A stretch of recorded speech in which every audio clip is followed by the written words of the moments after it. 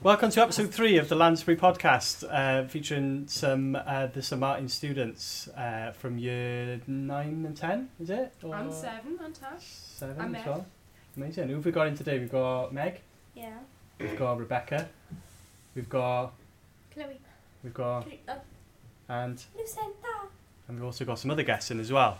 So some of the guests are coming from a local charity called Help4Wales Foundation. Yeah, amazing. So this is Gemma from Help4Wales Foundation, who are a local social enterprise or charity. Community interest company. Community interest company. Do you want to tell us a little bit about Help4Wales Foundation, Gemma? Yeah, so we're based in Caerphilly on the business park on Van Road at Welsh Ice, and we support victims of domestic abuse by looking after their pets so they can access refuge, and then when they're rehoused they get their pets back. Sounds amazing. Okay. So do you guys have any questions about what Gemma does? Tell me what's the difference with a community interest and a charity, because I don't know, I'm sorry. Yes, they're both regulated, but there's lots of red tape with the charity, and it's way the board is kind of set up. There's trustees. With ourselves, we're mainly a director. We do have some signatures, but everything we do has to have social impact, and we don't get the tax reductions that a charity does. You don't? No, because it's run as a business, but everything you do has to have social impact. And it's regulated, so every year you've got to fill out documentation to say how you've met your aims and objectives to prove that what you're doing is of, I suppose, a charitable nature. It's like it sounds really kick. Complicated. Yeah, they call it a kick, but it's quite, yeah, it's quite easy to run, really. And girls, asked a question about the animals, kind of like where they stay. I got a question. Yeah. What type of animals do you actually keep? So we'll take any animal, cats, dogs, Even hamsters. rats. We've got 2 rats at the moment I in love Foster. rats. We've got 2 rats. Do you see spiders? We'll Yeah. take any reptiles, exotic pets. Snakes. Parrots. Yeah, we'll take Spirit anything. parrot. What's the oddest thing you've had? Probably dogs. What? They're odd, are they? Dogs. Oh, odd. I thought you said the hardest. Ah. 2 rats. Everything Rats, else is cats and dogs at the moment. We haven't had any other little furries yet. Why does it matter about rats? Why does it matter? Because people's pets. Yeah, They live on. person's pet. Are they diseased? Some What rats. about pet Not ones? pet ones. Oh. No. So can you They're give us sort of an example of perhaps the journey of an animal, perhaps when they come into you, like Yeah. where they come from and then where do they go, what's the kind of process? So we have a referral, usually from a refuge, and they'll contact us with the individual details and what type of pet it was. So yesterday we had a dog in mid-Wales. It was a gentleman that was in domestic abuse, needed to go into refuge. So we drove up, collected the dog. He went into foster last night, but normally they'll go to a vet's, have flea, worm vaccinations, microchip, general health check, whatever really they need that they haven't had. And then they go into foster, where usually they stay 6 to 8 months, and we provide everything then, food, bedding, toys, treats, anything they need for the pet. And they stay in the family then. Do you understand what the words we're using now? So do you know what refuge means? No, other about us. Okay. And do you know what domestic violence means? No. Or domestic abuse? Okay. So it might be worth us explaining refuge. Okay, a refuge is usually somewhere in the community that's kind of kept a secret. You wouldn't know it was a refuge. And it's a safe house that people can go to when they're in a violent environment and they need to hide from somebody that's bad. So they go then to a safe place where there's lots of support staff, and they stay there then as that's their home until they get all the help they need. And obviously to be they can't housed. take their animals in, so No. some people might be making choices on their animals. They put their animals over their safety. We probably know a lot of people like that. They put their animals first. So this organisation has thought about this. Where do the animals go in a time where someone goes into and they look after them. Yeah, You guys got I went pets? to hostel and lived in a hostel for a couple of months, and I had to give my dog to my mum till we got out of it. Well, you're really lucky that you had someone that not everyone's got, maybe relatives that would be able to look after animals. So for people that didn't have that kind of help and support, this is what this organisation is doing. And is it always like foster homes? Do you ever take any home, or have you got to be quite strict? Okay. Yeah. I would have took this dog home to mine last night, we didn't have a foster home, but luckily we did.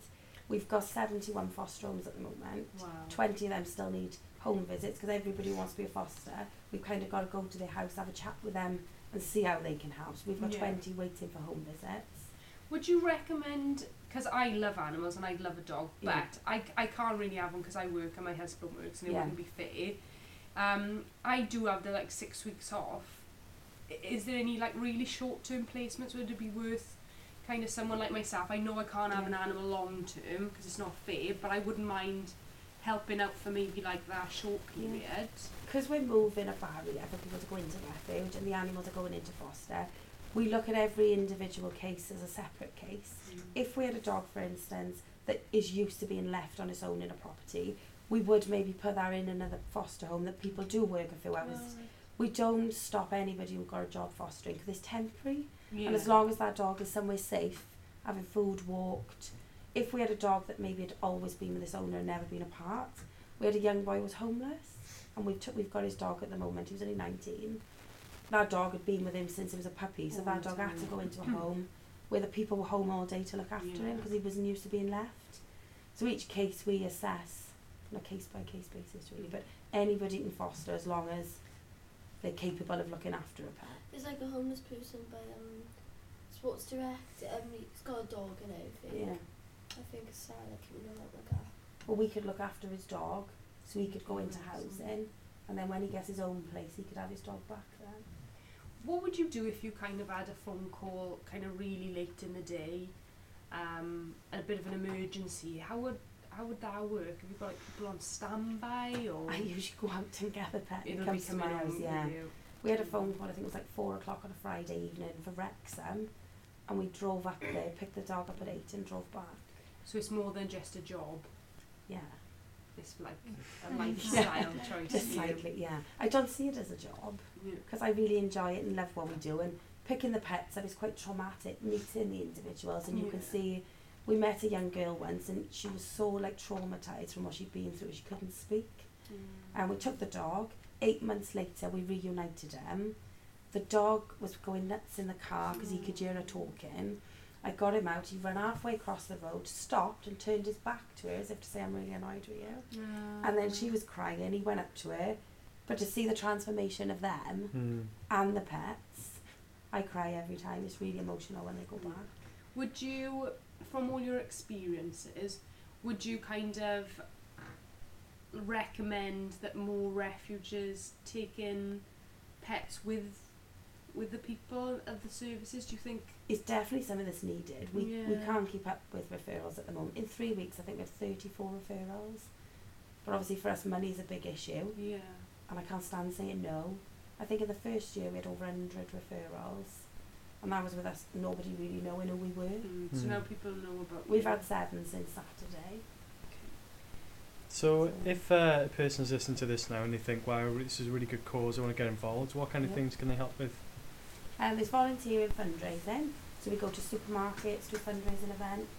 We're also in the process of opening a shop, so we need people to come in for a few hours out sorting clothes, work in the shop, giving out leaflets. There's lots of different roles, admin. So we're always looking for help. Tell us a little bit about the shop then, Jen. So the shop is new, we only had the keys Monday. We're hoping to open in 2 weeks. So people donate items and then we'll sell them on cheaply to raise money for the cause, but also help low-income families be able to purchase nice things quite cheaply. Yeah, sounds great. So if a person obviously wants to find out more, do you want to spell out the website or your Facebook or email? What's the best way to get in touch with you? So on Facebook and Twitter, we're Help4Wales Foundation. Email help HELP number 4, Wales Foundation. So Help4Wales is one word, foundation. And then the website is www.help4walesfoundation.org.uk. And on there you can register as well to become a volunteer or a fosterer, and then see how you can help. There's lots of different ways. Some amazing messages from people saying thank you. It's nice. Fantastic, that's great. Any more questions before we say goodbye to Gemma then? No? Right, nice one, Jem. And Tasha, that's great. Thanks for coming. Good luck with it, and if you've got any more news, then definitely pop in and come in on the podcast again. Fab. But yeah, pop to the shop. We're later around open days and all pop up. Yeah, definitely. And perhaps you could speak to Miss Shopland I know you've done some charity raising before, haven't you? Maybe you could look at maybe doing another kind of buffet afternoon tea and mention this organisation. Friday the 8th of December, we did it last year as an annual thing. We do Come As Your Elf Day. So it's a day, it's like a Christmas theme, so you can either make Christmas jumpers or like clothes, and then we get organisations, schools, companies then to raise money that can all go towards the care of the animals. Okay, so like to wear your Christmas stuff, pay your pound. Yeah. And then... Or you can do like, you know, if it was an organisation, they could do team building days and things like that. Have an elf Here we are, name. girls. I think that's your task. Maybe speak to Miss Yeah. Shopland. Might be somebody who can time with Welsh back as well, never know. Yeah, and tell them about this charity, this organisation, because obviously it's new and it'd be nice to raise awareness and see how we can help out. Thank you. Thank you. Nice one, Thank Jen. you very much. Cheers. Bye. Bye. Bye. Hello podcast, we're here with Miss Banks to talk about food banks. And the first question I asked, what is food banks? Well, a food bank is somewhere where people donate food, like tins and pasta, and if people are short of money or don't have enough food to feed their families, they can go there and they can get some food bank donations to help them cook their food that evening. Where are you going to ask for donations, Miss? Is it going to be from staff? Is it going to be from students? Well, we started off with just students because we've been learning about poverty in Wales in year 8. So we started off asking students if they could all bring a tin in or a packet of biscuits or something. But then the staff heard about it and they all thought it was a brilliant idea as well. So they've started bringing in things too. So we've got 2 big boxes full already in the English workroom and we're expecting some more this week too. So if there's any listeners at home who've got cupboards full of stuff they don't think they're going to eat, how do they get involved and send stuff over to you? Just bring it into the St Martin's and ask for... Yeah, we've got a box in the foyer outside Mr Jarvis's room, so there's always a little empty box, but by the end of the day this week it's been full every day, so that's good. So people can just bring it up to the school for sure. Yeah. Any other questions? Where's the main place in Caerphilly, Wales, where you collect it from and most donated? Where do you donate it to? So we're going to be collecting the food and then taking it down to the Elim Church. So Elim Church used to have its own food bank and it's just been helped out by the Trussell Group who arrange food banks all over the country. So we're going to be taking it down to the Elim Church in a couple of weeks. But you can also donate usually in supermarkets as well. They usually have a trolley near the exit and you can put some extra food in there on your way out too. Oh, I've always wondered what those trolleys were for. Now we know. Mm-hmm. So if someone was falling on hard times a little bit and they felt like they needed help with a box or whatever, what's the process to go and pick one up? They'd go down and register their interest, and usually I believe that they can take a box straight away. So rather than it's not like going shopping where you go and pick all your stuff. The food bank will put together like an emergency kit of items that would help feed a family for a few days. Usually I think it's for about 3 days it can hold you over for. What kinds of things are in the box? So packets of pasta and rice, biscuits, tea bags, milk in a carton, like that UHT milk that lasts a long time. Anything that doesn't go off really, or that could poison anybody, because we don't want that, do we? No. It's probably a really important time of year to be doing it as well, because I bet there's lots of families out there that are kind of worrying how they're going to buy presents for their family, and sometimes they may be putting the money towards presents rather than food. Yeah. They might be wondering what to kind of prioritise. So if they did have that food bank and that nice kind of little package, at least they know they would be getting some nice hot food. Yeah, because food bank visits increased by about 50% in December. Wow. So Really? yeah, so it is a really tough time for people. So yeah, you're right, which is why we're doing it at this time of year. I used to work in a community centre in Newport, and they had a sort of food bank. So a church used to bring in these boxes of food, the same sort of thing really. But some people used to come in and they'd take 4 or 5 and then give them to their elderly neighbours, or perhaps that sort of thing, you know. Well, in my old school, I only joined St Martin's at the end of last year. In my old school in Barry, we were doing it for years. I was a pupil in that school years and years ago. We were doing it then.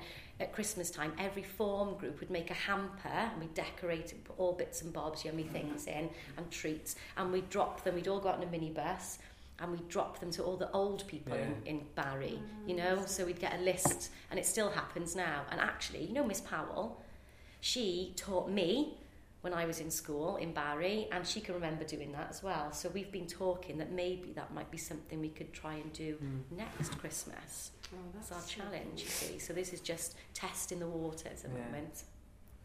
Yeah, I think it's a really good scheme. Because like I used to take some boxes as well. I don't think there's anything kind of wrong with anyone taking one, you know. No.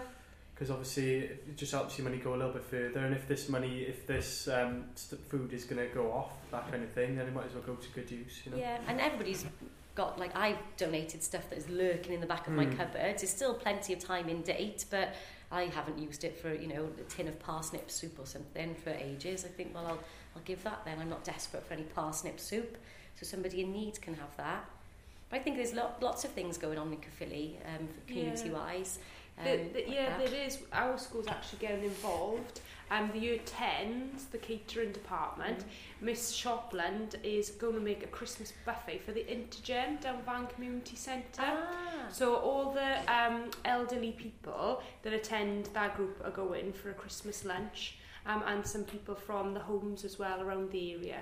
So that's a really lovely thing for our school to help out with. So because they'll be making all of the buffet from scratch, that money will go a lot further than if we just kind of pop to the shop. Yeah. And obviously they've catered for buffets before for charity, and I would say that our catering department's amazing, the way they present our buffets and how mature they are in delivering as waitress staff as well.